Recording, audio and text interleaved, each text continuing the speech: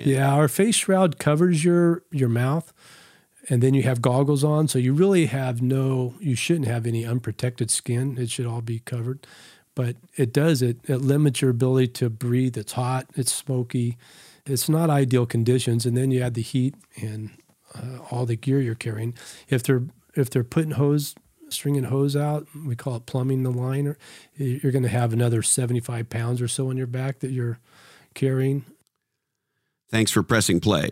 This is Christopher Lochhead, Follow Your Different. We're a dialogue podcast, which is the opposite of a highly edited and produced interview show. We aspire to have real, different conversations that we hope make a difference to you.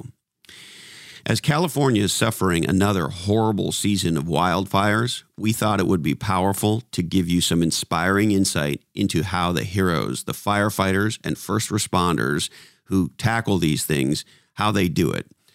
We are reissuing my conversation with my friend, one of the men I respect the most in the world, retired Battalion Chief T.J. Welsh, because T.J. gives us an insider's view of how thousands of firefighters and first responders spring into action in a matter of hours in an attempt to save lives and property.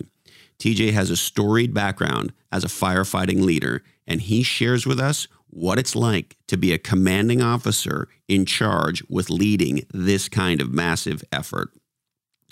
Also, I want to encourage you to go to lochhead.com and check out the show notes for this episode, because in there you'll see some links to how you can join me in making a donation to help the victims of these horrible fires. So check out the show notes on lochhead.com. We are sponsored by my good friends at Oracle NetSuite. Learn how to turbocharge the growth of your business today at netsuite.com/different. That's netsuite.com/different. And there is absolutely no question we are living in the data age. And my friends at Splunk bring data to every question, every decision, and every action. Splunk brings data to everything. For more information, I encourage you to check out splunk.com/D2E, as in data to everything. Now, hey ho, let's go.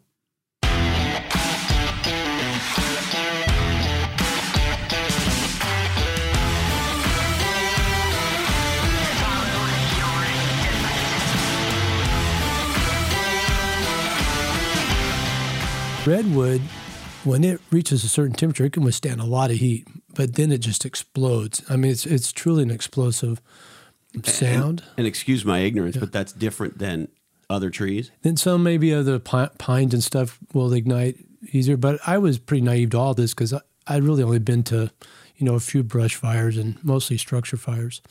So that was my first eye-opening to it. It was years later where I went to work for a city municipal department, Dublin San Ramon Fire Department, which later became Alameda County. So I spent my whole career at those agencies, but we would just go to many brush fires. In fact, the Altima, which is all grass, we'd go out there and burn a couple thousand acres and be home in time for dinner. So you become kind of used to that. But there's a level of being a chief officer where you can go out of county, we call it, when you go outside of your district to some of these wildland fires. And I had been sent out to a couple of wildland fires, Malibu in 93, which was a pretty significant, much like the Malibu fire they recently had, but maybe even a little more devastating, lots of homes lost. Not so many lives, but lots of very expensive homes. But in those days, they pretty much took us city guys and put us in front of a house, a group of houses, and said, don't let it burn, do all the best you can do. And we would just kind of sit and wait for the fire to come and then do our thing. It wasn't until the late 90s where they started making more use of us instead of let us sit around, where we actually went into the timber area, the brush area, and they started having us cut line or put preventative line in where we try to stop it and do another type of operation. So in the late 90s, this was my moment where it kind of changed my perspective of my role as a chief officer, as we call it the strike team leader, going out and overseeing some of these engine companies in the wildland arena. It was a But it turned out being a little over 100,000 acre fire, which at the time was the largest fire in California. But it was in the... What year would that have been? I want to say it was 97. It was called the Fork Fire. I should remember. It's in Clear Lake area. Isn't it crazy that it feels like every year we've had the largest fire in California history? And they're expanding. So that was the largest fire in California at that time. That was 100,000 acres. So here we are today, approaching 200,000 acres. Is that what the Camp Fire? The Camp Fire is, it's not quite there. It's, I think, 160,000 acres, 157,000 acres, right in that area. And frame that in my head, like how many baseball fields is that? Or like how should I wrap my brain around the size of that many, 150,000 acres? Yeah, well, they say an acre is about the size of a football field. So it's close proximity. So that's when we tell our new firefighters to give a rule of thumb, a measure of fire on how the size of it. We say a rule of thumb would be football fields close to an acre. So that's kind of the mindset we set. So that's a lot of football fields. So that Butte fire, that Camp Fire, right, is 150,000. You said? I think it's 157 last I heard. Right, something like that. 150,000, almost 160,000 football fields. Yeah. I can't wrap my head around how much land that is. Yeah, it's hard, and especially when you put in perspective how many residences there were, the timber that's involved, and how explosive it and how quickly it really burns. So I think I heard they were estimating it was burning a couple of football fields per second, which you obviously are not going to outrun, and hence the loss of life we had. Now, how is it that a fire moves that fast? I heard that in the news recently, and I don't ever remember, as sort of a generic civilian, understanding the speed with which these fires move. Right. Well, there's a lot of different reasons for it, and I'm not a specialist in that area. I've had some training in it, the basic training needed to do my jobs. But when you look at grass fires, like the Altamont area that we have, up in that central Tracy area, which is, we call those 1 hour fuels, and they're called 1 hour fuels because within an hour they can go from wet to dry or dry to wet. And they change rather rapidly. When you get to timber, they're talking about 1,000-hour fuels or 10,000-hour fuels. Well, the problem with the timber is it takes a long time for it to dry out, to become dry, but then consequently it takes a long time for them to get the moisture back in them. And so we've had this drought for so many years, and a lack of clearing the timber, the down timber, the bad timber. Timber is the forest products. There's just a lot of rules and regulations around that. So they like to just keep the dead timber falls and they leave it where it's at. So that just fuels the timber that's still alive. But that live fuel, even though it's a live, large piece of timber, it's dry in the senses that we've had this lack of water for so many years, this drought situation. So they reach a certain temperature and then they just catch on fire, and that heat, radiant heat, puts off more radiant heat, and it just expands, especially if it's on a hillside. So this radiation heat just causes the fire just to explode. And this is what I was saying about my first big fire, timber fire.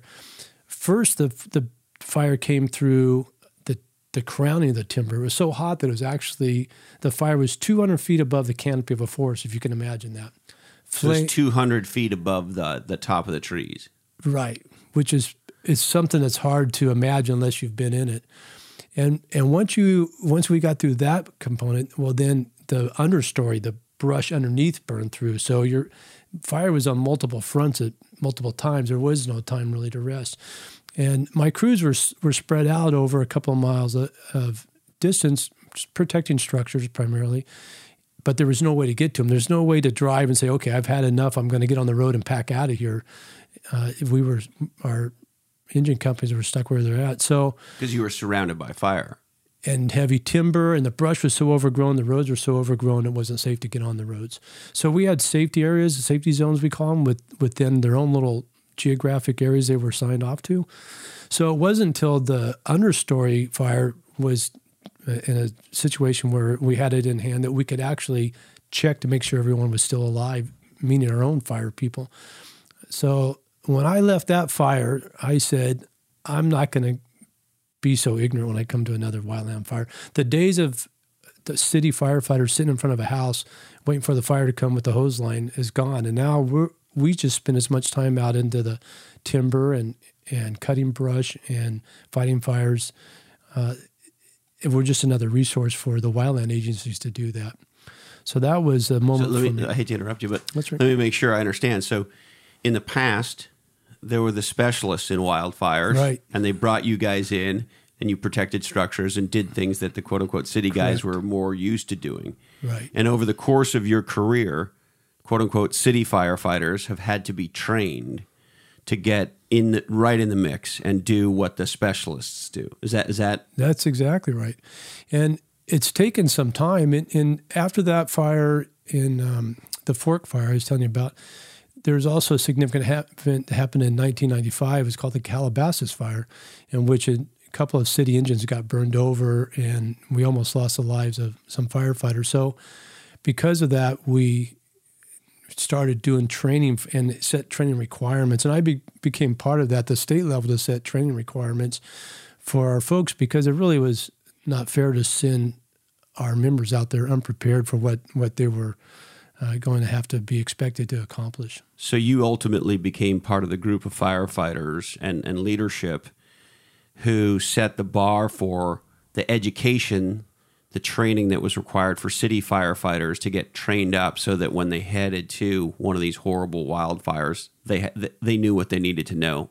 That's right. To some extent, I don't want to try to say that we recreated anything, but what we did is we adopted the National Wildland Standard.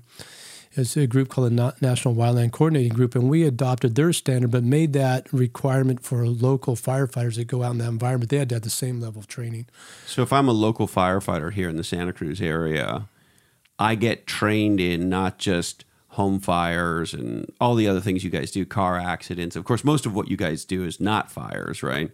Correct. But I get trained in all of the things that a quote-unquote normal city firefighter would get trained in, and then I get this additional training, or is it a certain group, or how does it work? Well, it's kind of a voluntary thing.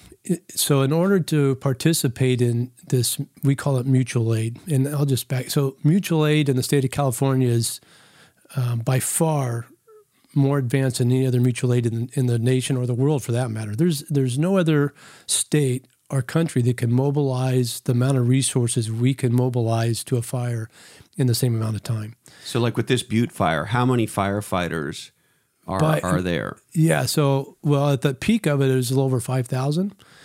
And I could say within 8 hours of the fire, you could probably have 3,000 to 5,000 firefighters at that incident. Within 8 hours of the fire starting, right, you could have 3,000 to 5,000 firefighters on the ground working. At least, if not on the ground, ordered and en route. So we could easily have thousands there, depending on the location.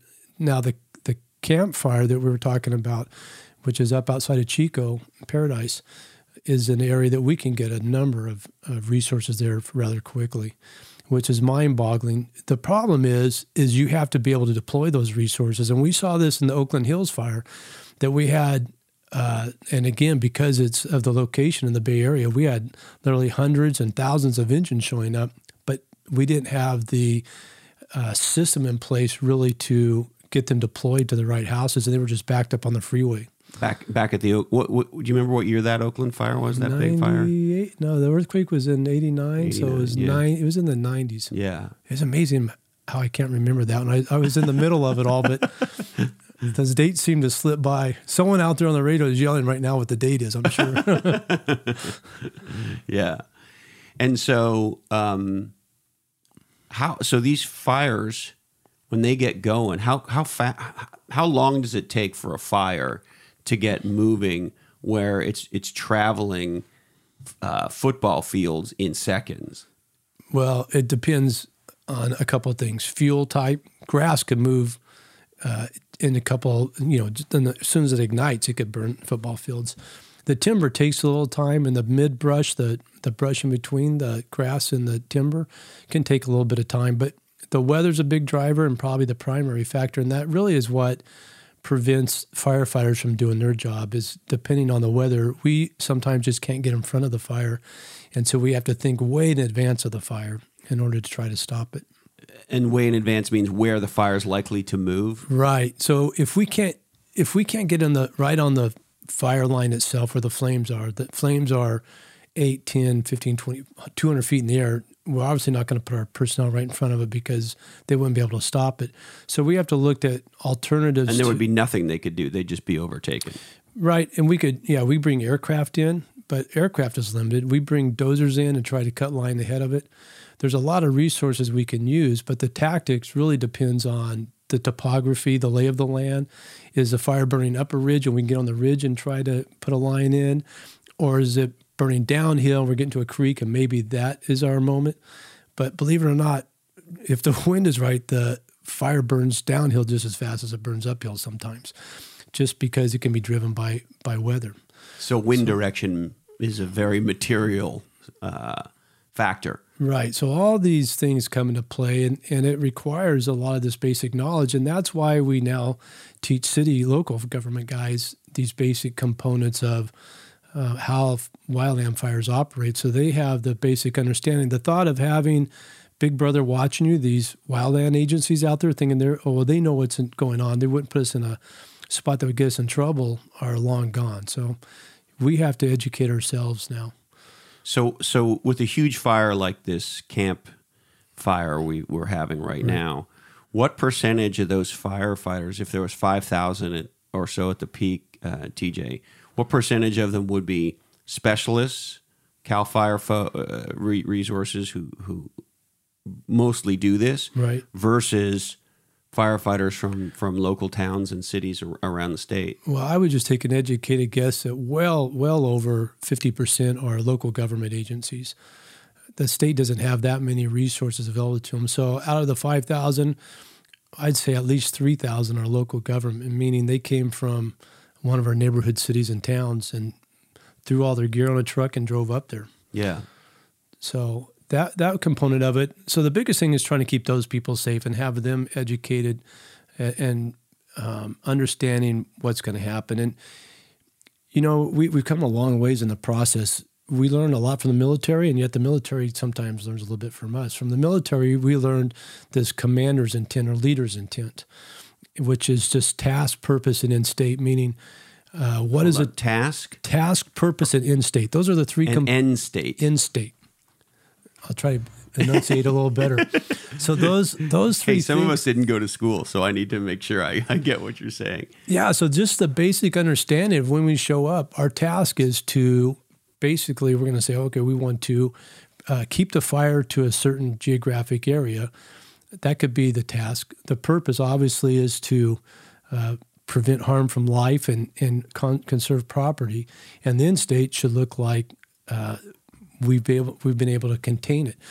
And the reason we talk about this leaders and commanders intent, because when you mobilize that many resources that quickly, you can't go have a little discussion with each one of the members and say, okay, here's what I want you to do. They have to have somewhat of an understanding before you get there. And this is where I think it's phenomenal what we're able to do in the emergency services by bringing a group of people together. I mean, think of the business world. How could you bring all your background is in marketing, I know part of it. So all these marketers and try to accomplish a common goal without spending a day or 2 days or a week ahead of time discussing what those goals are. So it's amazing. Just so you understand how big the delta is between your world and the business world that I understand, most companies, at least in the tech universe that I would be familiar with, by way of example, would do, they call them SKOs or SKO, sales kickoffs. Okay. And they typically do it once a year. They bring the entire field organization together. In a bigger company, it can be many thousands of people. And you have a 2 to 4 day event typically, and it's training oriented. You get trained on new products and new sales techniques, and you get your comp plan for the year, and you get your territory for the year, and this kind of stuff.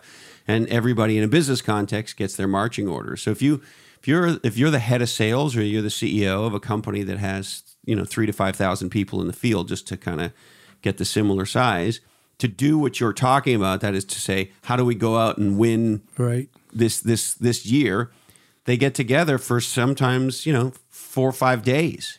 And in your world, are you talking about one company or all the companies? Yeah, no, that's just one company. They all work for one employer with one that rolls up to one CEO. Yeah, so and this is what's crazy is these are all different employers with different real purposes in their real life. Some are volunteers, some are maybe paid professionals. But so we have volunteers at these massive wildfires. Oh, yeah, absolutely. And they're a big part of, especially in the area around Chico, there's a lot of volunteer fire departments that respond to it, and they operate just like a paid person. There's no difference. And you don't treat them any different? Their skill level's no different? No, not at all. In fact, sometimes maybe they're better equipped to do it. They have better knowledge because of local knowledge and expertise from being in that area. So sometimes they're just because of some of our members get paid and some are volunteers, it doesn't really differentiate the abilities that they're going to provide and what they can provide at the fire. So when you look at it from the aspect, you're taking different companies, different organizations from across the state, bringing together in one place within a few hours. I would assume. We kind of have commonalities because there's national standards for fire equipment. It doesn't mean everybody meets it. I've had water tenders, which is just a big water tank, like a construction type water tank, that belong to a volunteer fire department, show up with bald tires, baling wire holding them together, and a guy that didn't have a license to drive it. But unbeknownst to me until that time, CHP doesn't require any requirements when going code 3 to emergency. So they could operate the same level, where our city department has really nice equipment, maintained equipment. So it comes from all different facets. But when you imagine you're taking all these different resources and trying to get them to accomplish one goal without the time really to explain to them, it's pretty amazing what they can accomplish when they get there. Now, we have a plan. We call it an incident action plan. And that plan is supposed to go to at least the strike team leader, we call it the division groups, where they have an understanding. And it has 8 really basic components that are important to us. Primarily, the objectives, what we're supposed to accomplish, is the biggest one. So it would, just like in business, we would like to know what objectives are we supposed to accomplish throughout the event. There's a safety plan that's a big part of that. And probably the primary safety component for our own personnel is a communications plan that we have different common communications, but we're not all on one channel, obviously, when you have that many people. So there's a couple of different components of it that we give out to these groups as they come in when time allows. But for the first, what we call initial attack, which is probably the first 28 hours to 24 hours, there's no incident action plan. It's not until a group of people, a team shows up and publishes that they actually get that plan. But once we get that plan, we kind of define what the boundaries are. Then we kind of have a common, set of goals to work towards. And so if you think about a big fire like we've just had now, It breaks out, the news of it happens, the mobilization begins.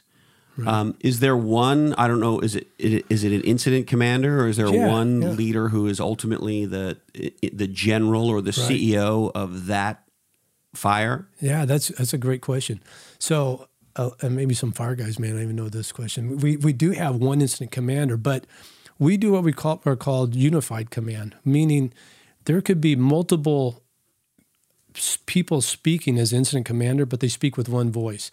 In order to do that, they have to all agree to what is being stated. They all have to have a checkbook with them that they can write out of to meet those goals. So, for example, at the campfire, you have the local sheriff's department is part of that command post. The local fire department is part of that command post. CAL FIRE is part of that command post, and the Forest Service, because it's burning in all their different areas. So they all have a chip into the game there. So because some of it's federal land and some of it's private land and some of it's county land, et cetera, et cetera. Right. Now, the interesting thing is the Forest Service has a different mission than CAL FIRE does on a day-to-day basis. CAL FIRE's day-to-day mission is to extinguish fires.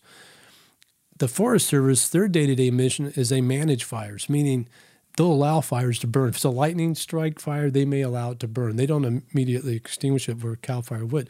So while our day-to-day missions may differ, when that unified command group speaks, incident command, they speak as one voice. So they all come out with one voice. So if I'm the Forest Service leader and I'm communicating from incident command, I'm the commander. And then if the local sheriff is communicating, he's the commander. It's sort of we're passing the baton, or how does it work? It's just one voice. You stay in one room and you speak with one voice. You don't talk on behalf of the Forest Service. If you're the Forest Service person, you talk on behalf of unified command of that incident. So your goals will change, and you sometimes have to compromise to meet the goals of the incident. And sometimes they don't change. Like in the Forest Service, they don't allow a lot in the wilderness areas, no wheeled vehicles, even during a fire. No dozers can't go up there. Fire engines can't go up there. Why is that? It's the Forest Service mission. That's their wilderness area, and that's what they hold by. So is it because it's too dangerous, or because no? It's because they don't allow wheeled vehicles in the wilderness area ever, even for emergencies. They don't put wheeled vehicles in there. So you have to abide by these certain rules. So you may have that in the wilderness or in the Forest Service area of the fire, but when you get to the city, then it changes. So you kind of have to know the basis, and this incident action plan that we develop or is developed at the incident kind of goes over those rules. Once you get there, you kind of understanding it, and there's maps that go along with the wilderness area, and then those rules change based on the geographic area that you're in. The other part of that is in the wilderness area, there's typically there are some structures, obviously, they've been there for a long time, but there's typically not a lot of structures, or at least dwellings and homes in the wilderness area. So for that reason, it's not as significant to us as when we get into the city and we're trying to save lives and property. Yeah. And so what's it like as a firefighter on the ground when you show up at a fire like this campfire and you have to go, you get your marching orders and you head into battle, so to speak, with this fire that is 200 feet above the tree line? Right. It changes over time. So we have what we call initial attack. The first in crews, obviously, they're not getting a plan that says this is what we're supposed to do. What they operate off is what we call that leader's intent, commander's intent. They know, obviously, the goal is to prevent harm to life and try to preserve property. So they will just take a piece of dirt, if you will, and start doing their job within an area until this command structure grows. So an incident commander, or this unified command, as it grows, they can't reach out to everybody. It becomes beyond the span of control. So in the military world, in the fire world, in fact, a lot of studies have been done on this, they have come to some type of agreement that a person really can't handle more than 6 different objectives or 6 different resources that have different missions, and it really depends on the criticality of what the task is. So because of that, we break down our units into these tangible groups where our resources where we don't go beyond the span of control. So in the command structure, we have basically 5 different groups. So you have the incident commander, and below him is his command staff. So the part of that group is a public information officer, a safety officer, or a group of safety officers, and those people report directly to the incident commander under his or her tutelage, and kind of gives them, so the public information, the safety officer, and forgive me, I just forgotten. I should know this. Communications officer? No, not comms. So then underneath that is the general command staff, which would be a finance group that tracks every penny that's being spent on the fire.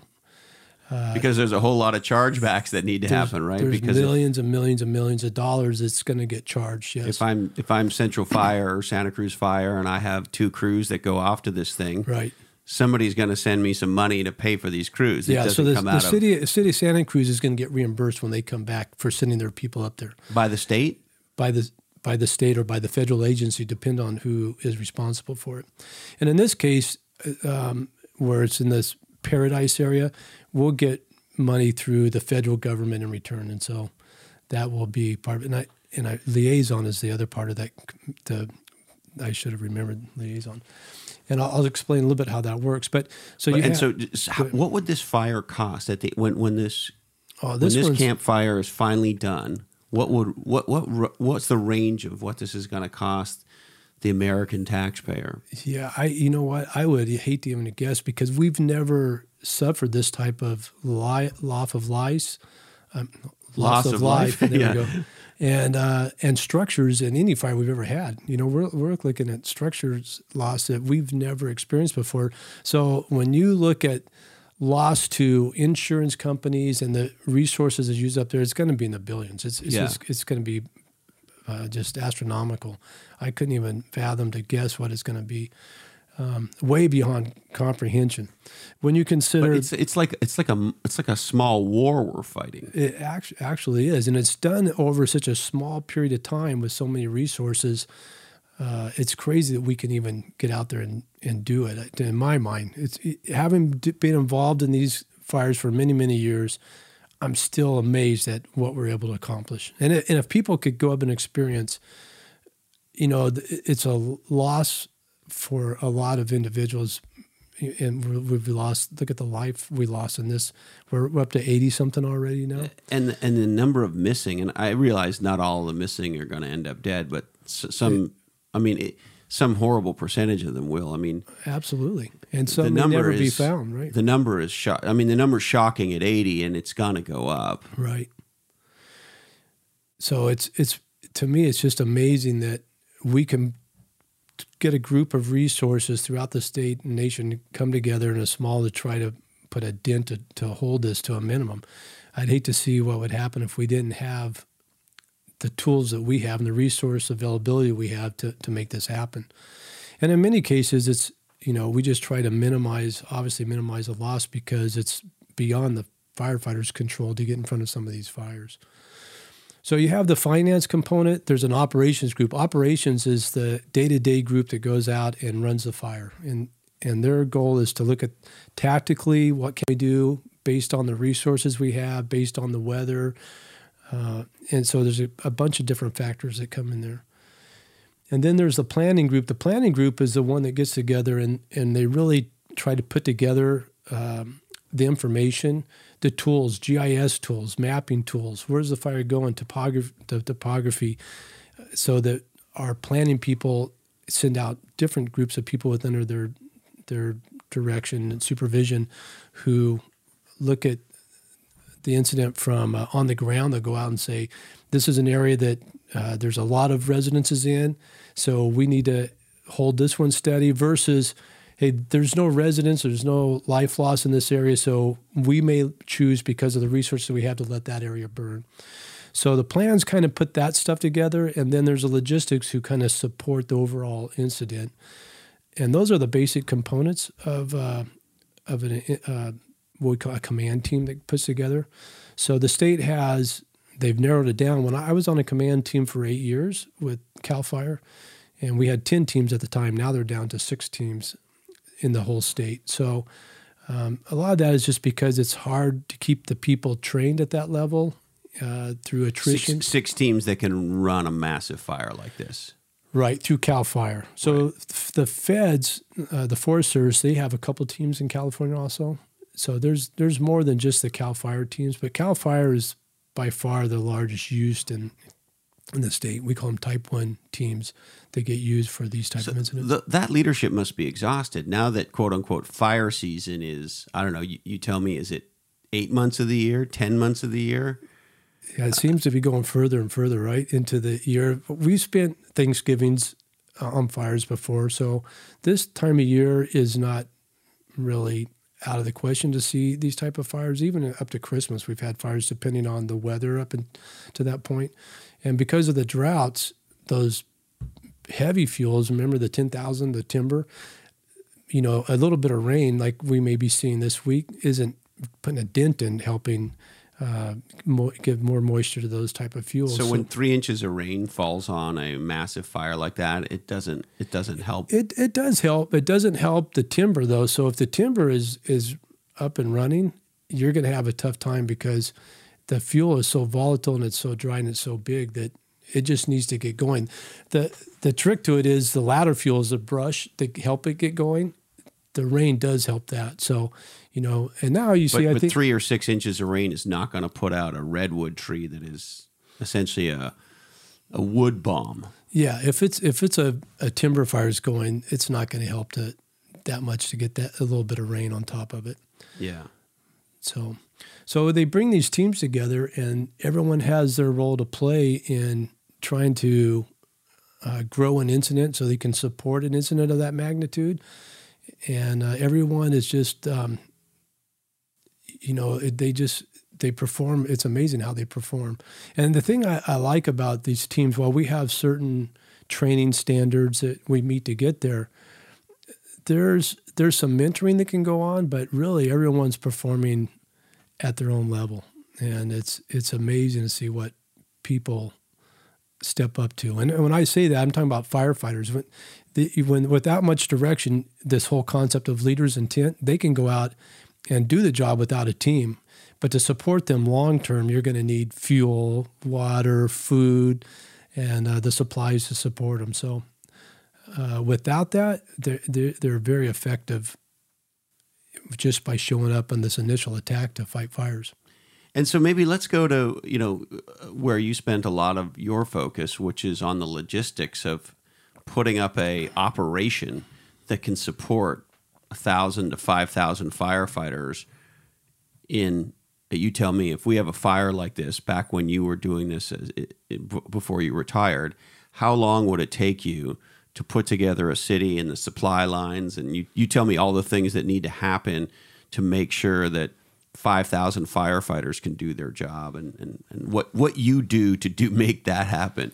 Yeah, so there's some great tools available to us. And, I did logistics for CAL FIRE team for 8 years. The first 2 incidents I went to as a deputy logistics, and I'll go back to the Oakland Hills fire I was talking about. That was such a problem because we got the resources there, we just couldn't support them. And so the Office of Emergency Services from California decided they were going to put together their own command teams to help run these fires within the cities. But because CAL FIRE already had them up and running, they negotiated with the state to say, Office of Emergency Services to say, don't go out and create new teams because we really don't have enough call volume to keep everyone trained to be efficient at the job. We'll just add local government people to our teams so that they're trained also. So that's how I got on. I had, a friend who was an incident commander of a team who brought me on and put me in this logistics position. And it's not a very sexy position, to be honest with you, because everyone wants to be fighting the fire, doing the tactical part, right? So, but I couldn't turn down the offer. It was a great offer. Yeah, but somebody's got to run the operation that enables it, right? And, you just want somebody else to do it. You want to go fight fire. So anyways, I was very fortunate to be asked to be part of this logistics staff.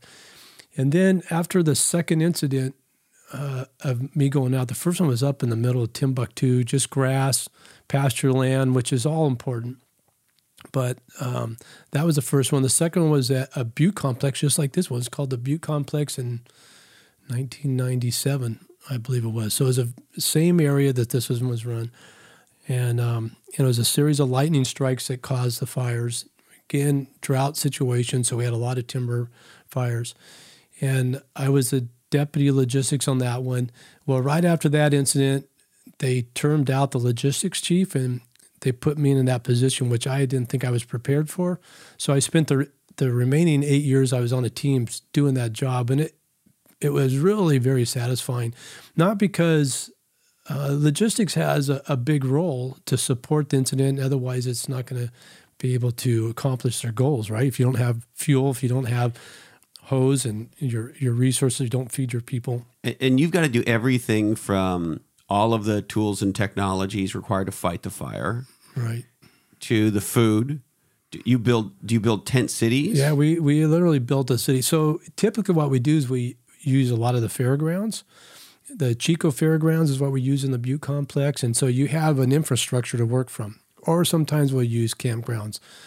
We've used just 10 buildings. We'll use whatever we can find as far as infrastructure. And you got to bring in Johnny on the spots, and you got to build a city in a campground or in a fairground for 5,000 firefighters. Within hours. So literally we can feed, well, at a minimum, 3,000 firefighters within 5 to 8 hours steaks and have them a hot cooked meal. Up until that time, till we get them cooked meals, we can have bag lunches and bag meals or MREs if we have to, because they're already ready for us. But we try by the first operational period to have, hot cooked meals. They're working very hard out there. Obviously, they need it to maintain their health and the energy that we expect them to use out there. This may be a silly question, but it's on my mind. If I'm one of those firefighters, am I allowed to have a beer at the end of the day with my steak? Yeah, that's a good question. And this would be good education even for some of our firefighters. The answer is no. That's what I figured. So for those of us... Boy, I bet you'll want one, though. Oh, yeah. Yeah, there's some good stories about I might even drink a Heineken. Yeah, absolutely. It's something that we still battle in every incident. But the reality is this: we're not allowed to drink on duty, and we're on duty from the time we leave until the time we get home. Now, the interesting part is we give time off for these people. They obviously can't just go the first 24, 36 hours. Everyone's working hard. There's no breaks for anybody. So for 24 hours, 36 hours as a firefighter, or you as the head of logistics, or anybody else on this fire, we probably work those 36 hours straight. Yeah, and you may take a cat nap somewhere. But everyone's working. There's no breaks to ramp up on an incident. But once we get to a level where, like they've been operating now for the last couple of weeks at the campfire, we have either 12-hour shifts or 24-hour shifts. If it's a CAL fire, they usually like to do 24-hour shifts. So meaning your engine gets an assignment, they work that assignment for 24 hours, and then they get 24 hours off. And we try to give them a decent place to rest and relax so they're not... But they don't go home. They go to TJ's campground. Exactly. And if they're lucky, they may get a hotel room, but they're going to be housed somewhere. But even on that 24 hours off, you're not off duty, meaning you can't have a beer even though it's your, quote, day off, the fire. So that's where we run into a little bit of troubles with people who don't understand the system, because it's easy to do when you're housed and you're going to restaurants for dinner and outside the area. So, yeah, it's always tempting, and we still have to, police those issues. So you got to wait till the fire's out before you can have a beer. You have to wait till you get home and punch out and you're on your own day off at home. Then you can have your beers. Yeah. Yeah. Maybe that's a motivator to put the fire out. Yeah. It's a crazy time in our world because of things happening.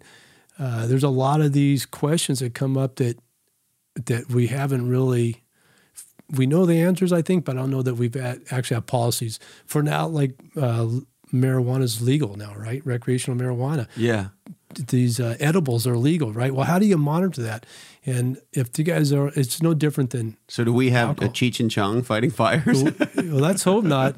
But it's just another thing that you kind of got to watch out there. So, yeah. And what's it like to be like a frontline woman or man on these strike teams, on these engines, fighting a fire like this, working a 24-hour shift? Yeah, it can be completely exhausting, way beyond people's mindset. I mean, you've got what, about 40 pounds of equipment? Or tell me what's on your person. Yeah, it depends on what your assignment is, but up to 70 pounds. So we wear protective clothing, which in itself is not really heavy, but where we run into problems is heat-related injuries, because now you have to be completely covered with a Nomex material. Typically, they like you to be double layered. In other words, you mean a T-shirt underneath your Nomex. Some people wear long pants or just shorts under their Nomex pants. You have boots. You have a hood shroud on. You have gloves on. You don't get a lot. Your body doesn't really get a chance to breathe. And then typically in these fires, and are you sweating like crazy in this outfit? You're sweating profusely because it's always. Are you wet? Are you soaking wet? Yeah, absolutely. And that's why we take multiple T-shirts and you try to change your undergarments. But in the weather of wildland fires, typically it's 80, 90, 100 plus degrees out there, and so we have to keep. And you're in a spacesuit. Exactly. Yeah. The other thing I found incredible is just shows you how naive I am. But of course, in a wildfire situation, you don't have oxygen. Yeah, we don't carry oxygen. I mean, some of our engines have SCBAs where you could put tanks on. but that's really not the place for it because it's going to last a short period of time. So you're breathing all of this toxic air. Right, and there's different standards on that. They make these little pocket masks that have like pellets in them that kind of cut the smoke, the particles out. A lot of guys use bandanas, but then some agencies don't allow even bandanas on the face because they're afraid that if it gets moist or wet from your workout, then you may get heated steam into your lungs, believe it or not, just from the bandana. So everyone's got their own different policies on that. So some gals and guys are just nothing on their mouth and nose, and they're just breathing that toxic air in. Yeah, our face shroud covers your mouth, and then you have goggles on. So you really you shouldn't have any unprotected skin. It should all be covered. But it limits your ability to breathe. It's hot, it's smoky, it's not ideal conditions. And then you add the heat and all the gear you're carrying. If they're putting stringing hose out, we call it plumbing the line, you're going to have another 75 pounds or so on your back that you're carrying.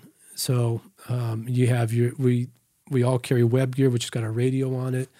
We have water. Does every firefighter have a radio?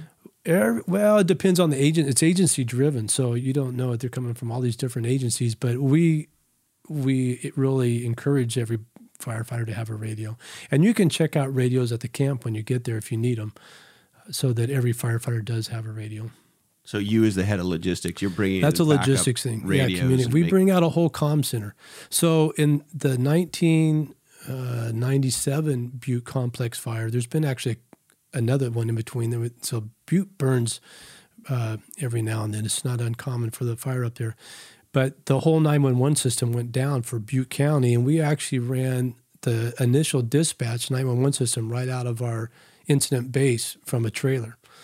And we actually brought out local government from Santa Clara, San Jose, real-life dispatchers to come up there and work in the wildland. And when you dial 911, you got them. And so if you're having a medical in a town around the fire, it was still coming through our incident base there. It's pretty crazy what you can accomplish up there. A lot of tools available to us. And remind me, TJ, how long have you been retired now? 5 years. 5 years. Yeah, coming up on 5 years. And so what's it like for you now to, be sitting at home and turn on the news and see these huge fires, and whether it's Malibu or this Butte campfire, and you know exactly what's going on. I mean, that's what you did for so many years and at a very senior level. What's it like as private citizen, right, TJ Welsh, to see this going on? Yeah, it's tough because probably the biggest struggle with retirement is missing the ability to challenge your mind and try to look at how you're going to attack these type of problems. I appreciated that in my job more than anything was the challenge of what was presented to you. These guys, like how do we put up a city for 5,000 people in 3 hours really, or less? And really, that's almost becomes automatic because we have a lot of good players, right? We have contracts, we have people that come out. So like the kitchens are going to feed the people that our prisons actually run. The inmates run these kitchens that come out and cook for our folks. What? Yeah, actually, our prisoners do amazing, and they take so much pride in their work. So they wear. So the prisoners are feeding the firefighters? Yes, they're the chefs. So we get the food. Now I got to believe this is not this is not Manson doing this, right? Yeah, no. It's changed over the years. In fact, I guess the way they rate inmates, there's some rating system from the Manson type down to the type that was maybe selling drugs on the street. And so our governor lowered that standard to get some of these drug people that were not, he considered harmless, out of the prisons and back on the street because our prisons are overcrowded. So that brought a higher tier of inmate. A felon? Yeah. A more well, they're all felons, I guess. Yeah. Felon. But to be part of these teams, you have to be shown that you're going to be trustworthy. And I guess every now and then one goes AWOL. But my years of experience with them, they were all above reproach. They did phenomenal jobs. So a local warden, in concert with you, right, mobilizes let's say for this campfire, how I'll many just tell you, inmates would be there? As soon as I helping? would get a call for like the campfire, let's say it's day 1, day 2, and they're going, okay, this thing it's going to be a big fire. It's going to take off. And our team would get a phone call. So my incident commander would just send me an email or text saying, no, we're heading to this fire. Now, most of us are already in tune of what's going on. Are we going or not going? What team is up? And so on. So as soon as I get the call, then I place all my orders. I start talking about, I need an MKU. I need the food orders sent out, and we call it a short list. I'd make that phone call immediately before I even leave to go to the incident. So by time, and just like your incident commander counts on you, you count on all your direct reports to, hey, we're going. Right. They know what to do. They have their punch lists. They're trained. Right. Expectations are pretty high, but the great thing about this, I don't know if you've ever looked, MIT did a study a number of years ago on what really motivates people outside of a mechanical type task. And it's pretty amazing that they looked at 3 major things they found motivate people. One is autonomy, being able to operate at your own level. Secondly was mastery of the skill. People who were given that latitude wanted to master their own skill, maybe even way beyond what the expectation was. And the third part was a sense of purpose. So that's what's great about these teams. And I wish everybody could be part of a team like this, because it was probably the biggest growth for me as a manager, as a chief officer, not just from a standpoint of technical things, but as a person of leadership, to learn how to let other people do their job, and they will almost always surprise you and act way beyond your expectations. And that's what happens even with these camps. So with these MKUs that are inmates, they show up. These guys have full dress chef gear on. I mean, they have towels over their arms. I mean, they want to provide a great level of service to the firefighters. Wow. And how many inmates would be at a fire like the campfire?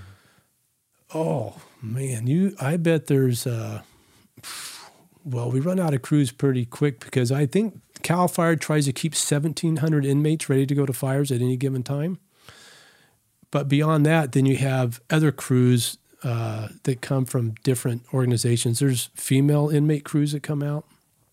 There's youth authority crews that come out, young inmates that come out. And then we start getting into other types of hand crews and stuff that come out. But there's a minimum of, there's probably a couple thousand out right now. Wow. So incredible. Pretty crazy. And they all... So we owe those inmates a debt of gratitude to thank those inmates for supporting our firefighters. Just as a side note, I now that I'm retired, I have a couple of jobs I do, but one of them is I work for the National Institute for Occupational Safety and Health, and I investigate firefighter fatalities. So if a firefighter dies in the line of duty, they're investigated, and Congress enacted this in 1998. So I'm just now finishing my first one, and it happened to be an inmate firefighter.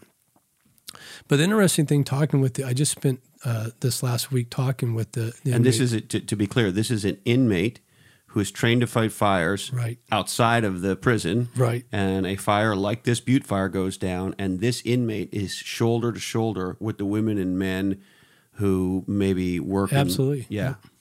Yeah, and they're respected out there. And can they get a job when they get out as a firefighter? Well, I think the tough part for them is because they're felons. The medical side of the world doesn't really allow you to be a felon and become a medical, like an EMT or like something an EMT or paramedic. So I think that's a struggle with them. I would hope so. The people that I just been working with are phenomenal. I mean, these guys train. I would hate to say much harder. They're a captive audience, right? Yeah, so literally. these guys are telling me their schedule. They get up at 3:30 in the morning. They start their first workout at 3:30 in the morning. They come back to the firehouse, or in the firehouse they eat about 5:30 in the morning. They have their breakfast.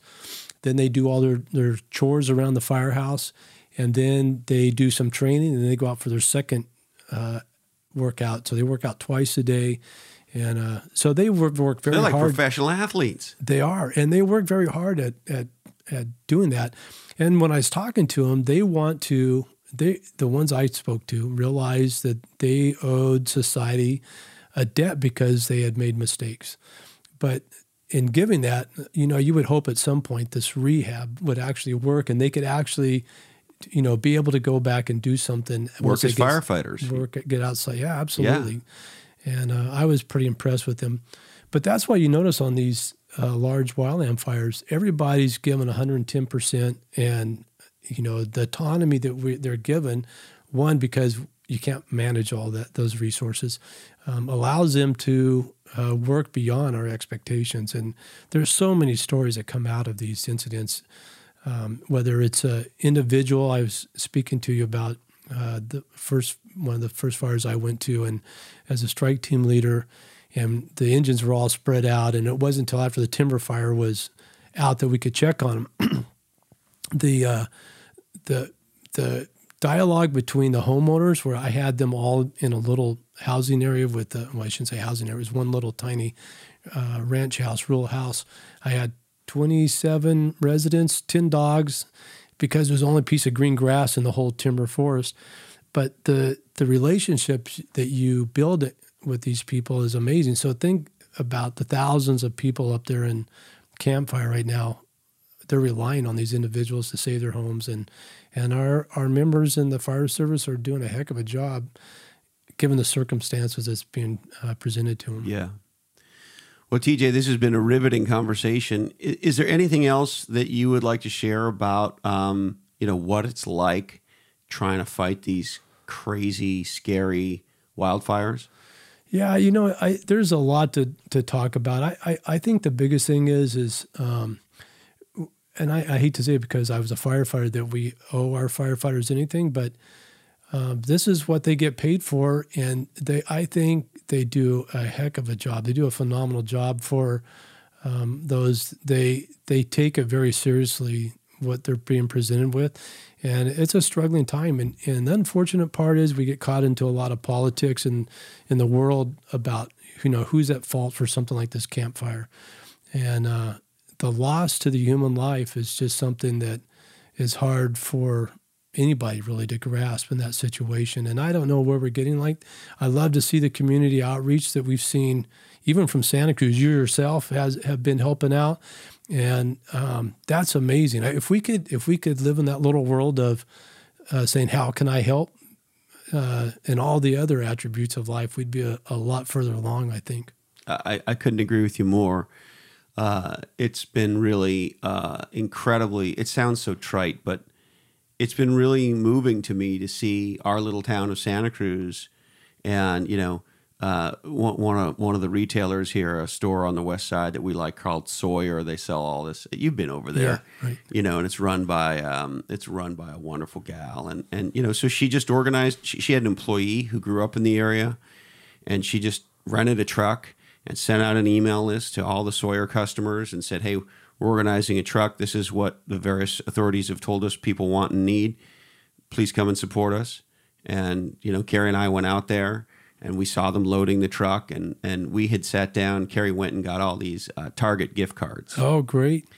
And then, Carrie being Carrie, she got cards with little notes.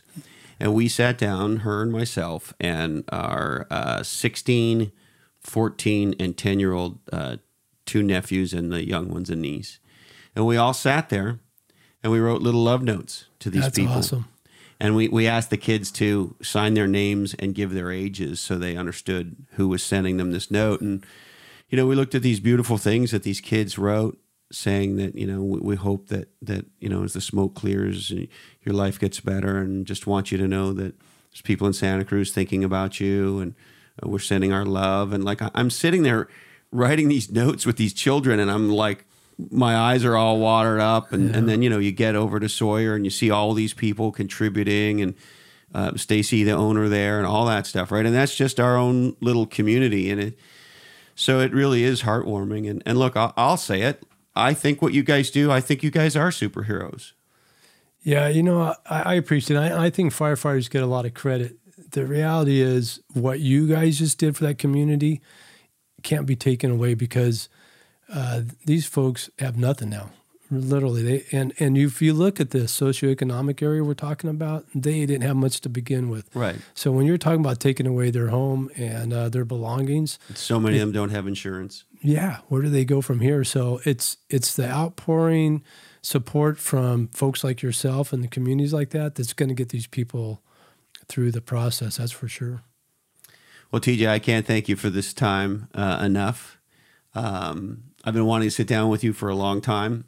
I hope we get to do it again where we can unpack your career and hopefully that of Chris Haas's as well, because I think that's another fascinating conversation to have. Yeah.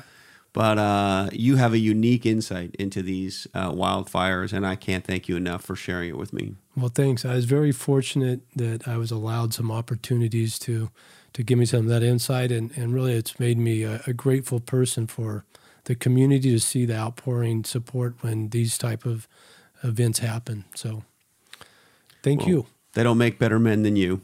Well, you're being too nice. Thank you. Thanks, TJ. Well, there he is, TJ Welsh. And it's hard to find inspiration in the tragedy that we're seeing right now with these fires in California. But one thing we can certainly find inspiration in is the courage and the tenacity and the commitment of the incredible firefighters and other first responders who work so tirelessly to make a difference. Now, are you a nonprofit trying to make a difference? If so, NetSuite wants to help.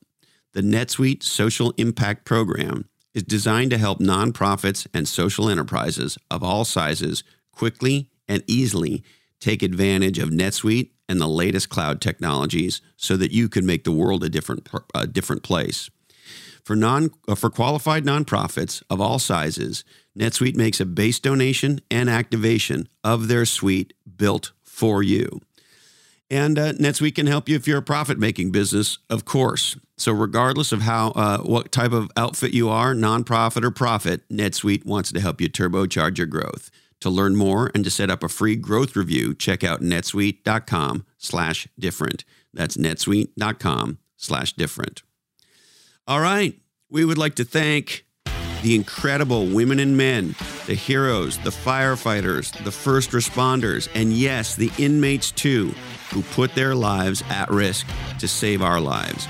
Again, if you want to make a donation like I am making, go to lochhead.com, click the show notes for this episode, and there's a bunch of links in the show notes for who you can donate some money to. Also, check out my friends at onelifefullylive.org. This is the nonprofit helping you dream, plan, and live your best life. Check them out, the number onelifefullylive.org. Now, is it time for a virtual assistant? Is it time to learn how to scale yourself? Why not check out my friends at Bottleneck Virtual Assistants and leverage the power of virtual assistant. Check out bottleneck.online. That's bottleneck.online. All right, I need to remind you that this oddcast is the sole property of the Lochhead Oddcast Network. All rights do remain perturbed. We must warn you that clearly this oddcast is created in a studio that does contain nuts. Teach CPR, support your local firefighters and first responders. And remember, if you haven't changed your mind lately, how do you know you have one? Thank you so much, Candy Dandy. I love you. I love you too, Mom and Dad. And hey, Colin, this oddcast really ties the room together, doesn't it? Today, our deepest apologies go out to the entire board of directors of PG and Evil. Sorry, folks. We just ran out of time for you. That's it. I really appreciate you investing part of your life with me. Until we're together again, stay legendary. And of course, follow your different.